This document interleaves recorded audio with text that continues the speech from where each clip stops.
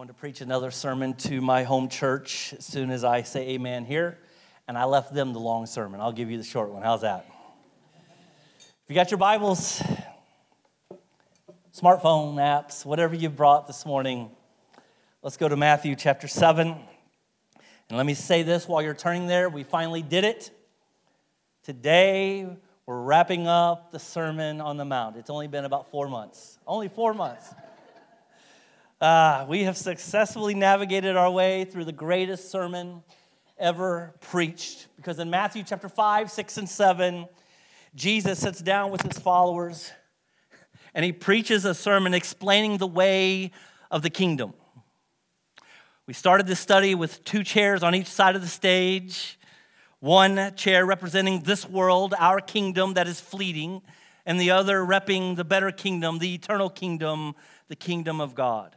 And we must choose which kingdom we are going to bend our knee and pledge our allegiance to. Last week, Jesus declared that there are very few that find God's kingdom because the path is narrow and it's a hard path, but it does lead to a narrow gate that swings open into God's forever kingdom. In fact, Jesus said in that passage that most will choose the wider path that leads to a wider gate that opens to eternal damnation. And since we are born sinners, we are naturally born into a self-centered, sinful, broken kingdom. And the Bible tells us that the only way from the wide path to the narrow path is Jesus Christ. There is not a good enough path, do good enough path. There's not a give enough path. There's not a do enough path. There's only a Jesus path. We must confess Jesus as Lord and actually surrender our lives to his lordship. We must die to ourselves and find life in Christ and declare, not my will be done, but the Lord's. So Jesus has spent 3 chapters teaching us what it looks like to rest our lives in his kingdom. And he starts with our hearts. You remember that all the way back in chapter 5? He starts with our hearts and he eventually works his way out to our hands and our feet. But in the very beginning, we said that Jesus wants our worship before he wants our obedience. Because our worship is focused on the person of Jesus. That's why Jesus spends half of the first chapter, chapter 5 of his sermon, not telling us what to do, but telling us who to be. Blessed are the poor in spirit. Blessed are those who mourn. Blessed are the humble. Blessed are those who hunger and thirst after righteousness. Blessed are the merciful. Blessed are the pure in heart. Blessed are the peacemakers. Blessed are the persecuted. Each characteristic not only telling us who we are to be in the better kingdom, but each characteristic pointing our worship to the better king who perfectly displayed each of these heavenly attitudes. And then once Jesus captures our hearts, he begins preaching to his audience what to do in obedience through our hands and feet, through our worship. We are to be salt and light. We are to obey God's laws. We are not to be angry and murder with our hearts. We are not to commit adultery by lusting with our eyes. We are not to put away our spouses in divorce. We are to let our yea be yea and our nay be nay. We don't seek revenge. We love and we pray for our enemies. We don't do good deeds or pray fancy prayers for the admiration of others, but we pray and fast quietly in adoration to our Heavenly Father. We don't seek earthly treasures, but heavenly ones. We don't allow your faith to be distracted and be consumed with worry. We don't judge one another self-righteously. We don't stop praying. We do to others as we want them to do to us. And then last week, there's 2 paths, 2 gates, 2 eternities. Don't be deceived by false teachers. Judge their fruit. And don't be deceived by your own false self-professions. 4 months summarized right there. Then, in light of all of that, Jesus finishes his sermon by answering the now what question. Or at least I believe he does. Sermon's finished, now what? Well, in chapter 7, starting in verse 24, Jesus says this: anyone who listens to my teachings and follows it is wise. Like a person who builds a house on solid rock. Though the rain comes in torrents and floodwaters rise and the winds beat against that house, it won't collapse because it is built on bedrock. But anyone who hears my teaching and doesn't obey it is foolish. Like a person who builds a house on sand. When the rains and floods come and the winds beat against the house, it will collapse with a mighty crash. So the now what question is answered by Jesus by him saying, now what? Well, you read it again. You listen to my teachings again, and then you do what it says. You do what I tell you to do. Knowledge leads to our worship, but our worship must always lead to obedience. We are not to be hearers only, James says, but to be doers of the word. That's how Jesus finishes his sermon, by giving us a command through a short story. And it's a very similar story at that, just one hugely different outcome. I mean, let's notice the similarities rather quickly. Two similar builders, building two similar homes. Both homes are bombarded by a similar storm. And yet, Jesus says, one man was wise and the other was a fool. So what made the difference? The only difference was the foundation upon which these homes were built. Now, there are some truths that we can pull from this story. One of them being this: storms are a reality for all of us. We all experience storms, don't we? We experience financial storms, relational storms, health storms, work storms. There's very public storms. There's quiet, private storms. There's daily storms. There's seasonal storms. There's pop-up storms. There's fatal storms. None of us in this room are immune from storms. And as bad as every one of those storms can be, and they are bad, aren't they? As bad as every one of those storms can be, they fail in comparison to the storm Jesus ultimately is alluding to here in this story. Jesus is reminding his followers, Jesus is reminding his audience that there is a storm coming that no man nor woman will escape. God's final judgment against man's sin is coming. And the only house that will be standing after God's judgment is the house built upon the Lord Jesus Christ. That's the point of this story. For Christ is the true rock. He has been from the Old Testament on. In Isaiah 26:4, trust in the Lord always, for the Lord God is the eternal rock.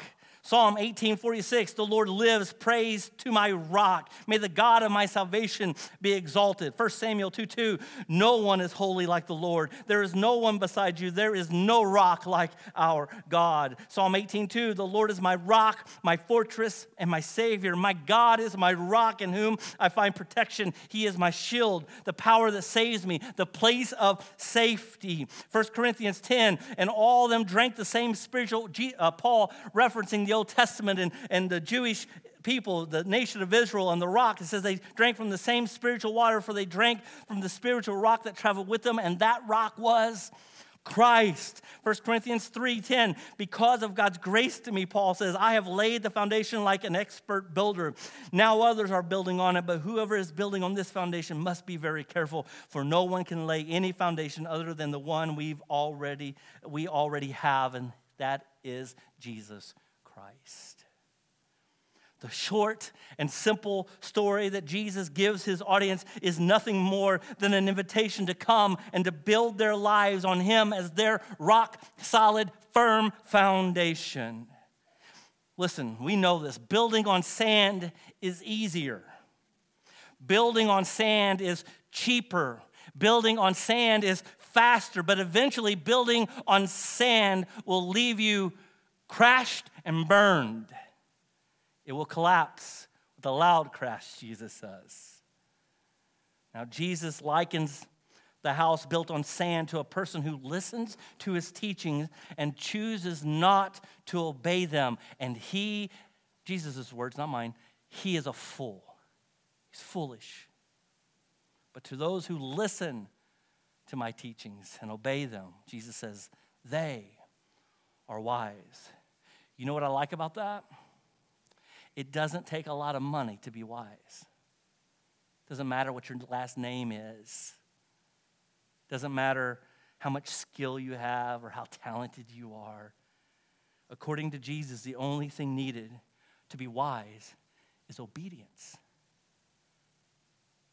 We all can do that. Every single one of us can do that. Doesn't mean that we will. It just means that it takes away all the excuses of why we can't. Because we can. Every one of us in this room can be wise by being obedient to the Lord. If you are in disobedience to God, His word, or His will for your life, it is for no other reason than you choose to be. And I choose to be. The outcome from the storm was determined by the foundation the homes were built on. And Jesus likens the foundations to those who hear the word of God and either obey or disobey. That's it. Those who hear and obey are wise, are like a builder who builds his house on a solid rock. And those who hear and don't obey are foolish and build their house on sinking sand. So here's the big idea. If I had to give this passage, this text, a big idea, it's this. What we do with God's word determines how we react to life's storms. Let me say it a little differently. What we do with what we hear from God's word determines if we stand or if we fall. So quickly, 3 things necessary for us to be counted wise. 3 necessary steps in us building a home that can weather any storm and will weather the final storm of God's judgment. These are good. We need to listen. Number 1, we must have knowledge of the rock. We must have knowledge of the rock. We have concluded from Scripture that Jesus is the rock, and the very first thing he assumes in his story is that his audience is listening to his teachings. There is no obedience without knowledge, right? We must know him before we can obey him. We must know him. We must become familiar with him, who he is, what he has done. This Sunday morning gatherings, this is an environment where we can make that happen on a micro scale, right? We gather here for an hour or so, and we sing about Jesus. We sing about who he is. We sing about what he's done. We have a mic up here that nobody used today. Amy gave an update on her prayer request, which is good. But we have a mic here for us to share together as a family who God is revealing himself to be and what God is doing in our lives. We open the scriptures together and we study to know him better. But listen, that's not enough. We also meet at midweek here on Wednesdays, Tuesday this week. We gather to know him better and to know one another better. But come on, that's not enough. 2 hours a week, 2 hours a week out of 168 hours a week is not enough. Every day, we must be growing in our knowledge of Christ. We must be pursuing him, listening to his word, studying his actions. We must know the rock.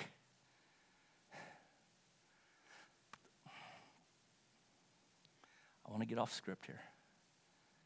I won't. I think there's too many people in the church trying to explain the way of the rock that doesn't know the rock. Too many people arguing on Facebook about the rock, and they don't have a clue about the rock. And it becomes very evident. I was telling somebody yesterday, no, I'm not going to do it. Okay. Number 1, we must know the rock. All right? I'm going to say it. Anytime I see a post that starts with, I'm a devout Christian, but, usually what's coming next is not very devout Christian-like. They start blabbing about Christ, and it's very evident they know very little about Christ. If you have to tell people you're a devout Christian, you're probably not.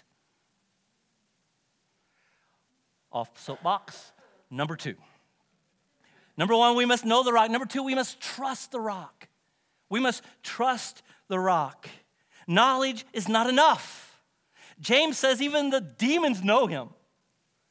Knowledge is not enough. We must trust that he is who he says he is and believe that he did what he says he did. And then we lay ourselves on his foundation. We lay our foundation upon his. This is the confessing with our mouth the Lord Jesus and believing that God raised him from the dead. This is the calling upon the name of the Lord and being saved. This is not choosing to believe Jesus is a good foundation to build upon because he is a good teacher and a way to God, but rather he is the only foundation to build upon. He is God and he is the only way to the Father. Trusting Jesus is putting our full confidence in him as our hope and our strength for every storm and believing that all other ground is sinking sand. How often, church, are we going to have to learn that lesson the hard way?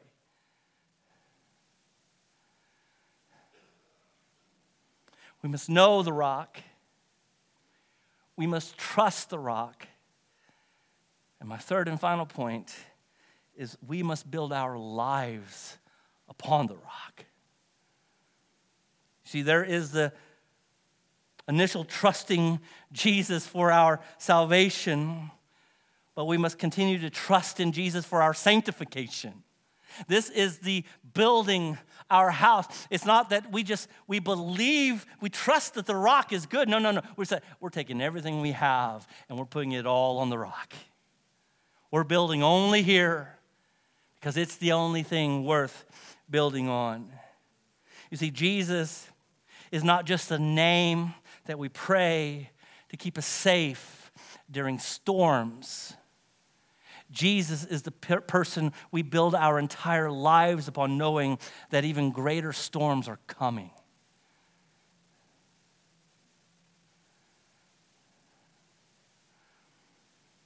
And when we do that, when those storms come, when the rain falls and the waters rise and the winds beat against the house, we can rest within the house knowing our lives are built on a firm foundation.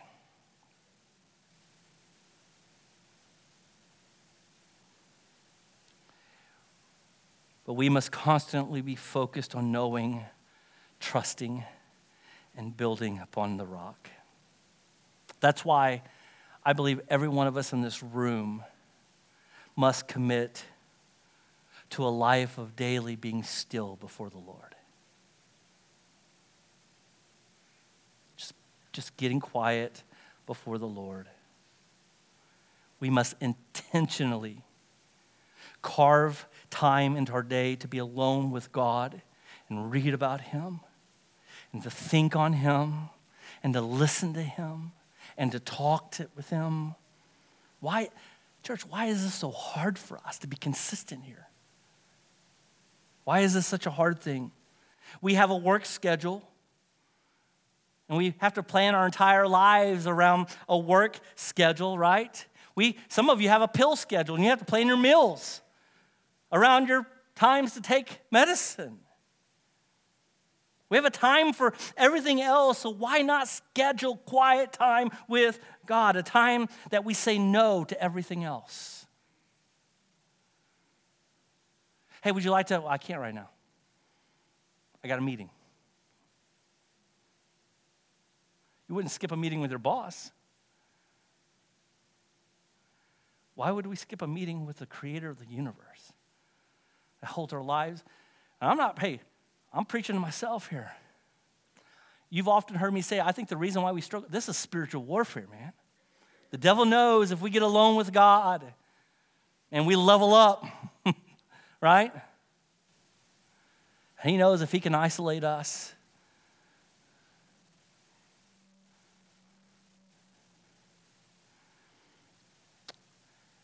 We need to plan intentional, scheduled time with God, not because we have to be saved, but because we need to. Why? Because storms are coming. Storms are coming. And our only hope is our solid footing on Jesus Christ. Let me tell you, and I'm going to give you some homework, and then I'm going to wrap up. It's a holiday week. You're still getting homework. It's homework for me too. How do we see this play out in our lives? When a Christian has something devastating happen in their life, and they isolate themselves from the church and from God, it's a sign that they were already doing that.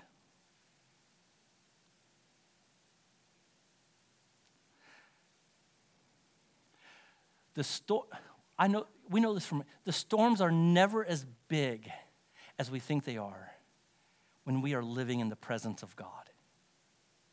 It's only when we have taken a day, or maybe 2 days, or maybe 2 weeks, and we haven't really spent any time just meditating on the truths of who Jesus is, meditating on the truths of who we are in him, and we kind of get distracted and we kind of lose sight, and we become more focused on our big problem than our big God.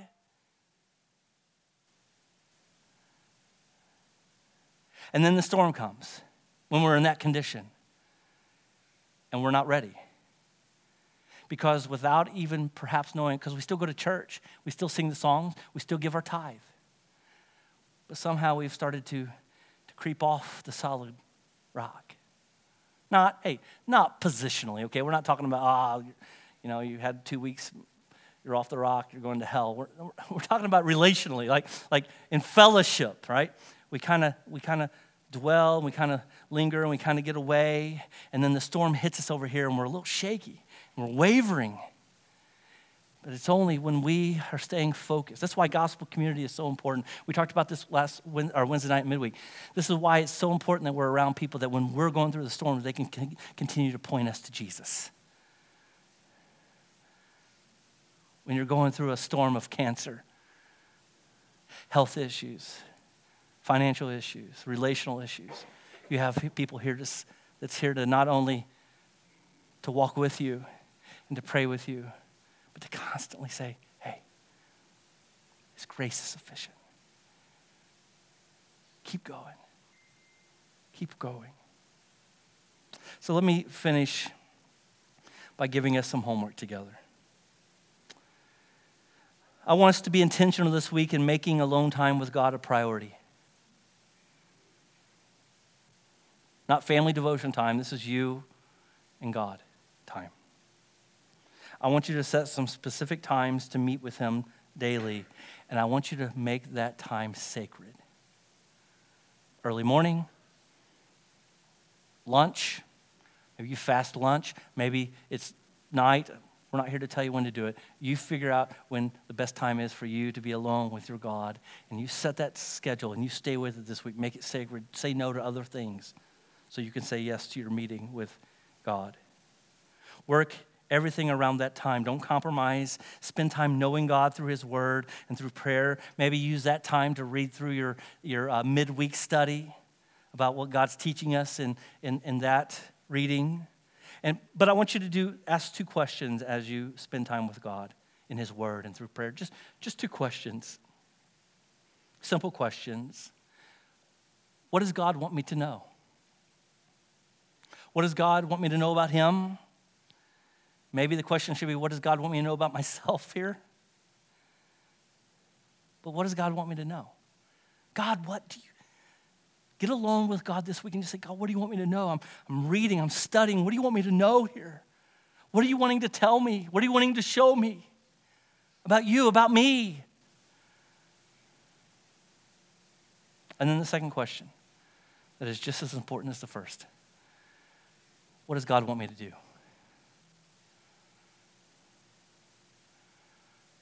Successful alone time with God always leaves us on a mission.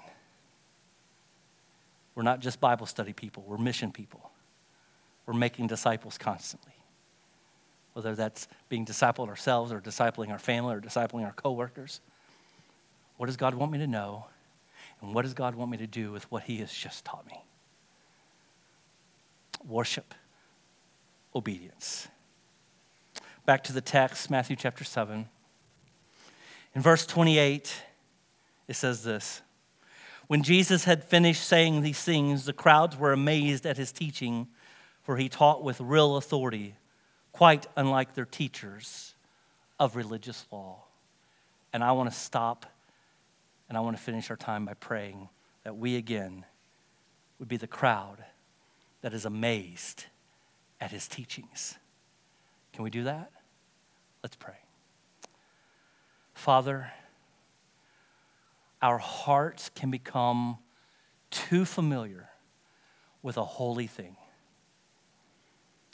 And when we become too familiar, when we've heard stories over and over, we stop being amazed. So God, I'm praying that you would allow our hearts to be amazed again at your word. That you would allow our minds to be amazed again at your work and what you're doing. God, when we sing songs about who we are, may we stand amazed that you, the creator of the universe, calls us sons and daughters. That you sent your son to be a cornerstone that our lives can be built upon. You did that for us. God, I know how wicked my heart is. God, may I be amazed at your love and your grace towards me. God, may you repurpose my heart to seek and pursue you, to know you, to obey you. God, there are many storms that we face in life, but there is one storm coming that should scare us to death, the wrath of God against the sins of the world. And the only hope we have is the solid rock of Jesus. We don't just plead his name, we rest in his finished work. His perfect life lived where we would not and could not. His death and his glorious resurrection. Father, we rest in that. We know the only hope we have is in Jesus. May we be counted wise on that last day. Not because of who we were or what we did or our reputations, but because we fully devoted, fully trusted the building of our home on the rock of Jesus. Would you remind us as we leave here? All other ground is sinking. Everything else will leave us empty and wanting. God, you are sufficient. Help our hearts truly believe that. In Jesus' name we pray. Amen. Amen. God bless you. Have a great holiday weekend. We'll be here in the morning if you want to celebrate with us. It'll be a fun time. But everybody have a great rest of your weekend. Be careful of shooting fireworks.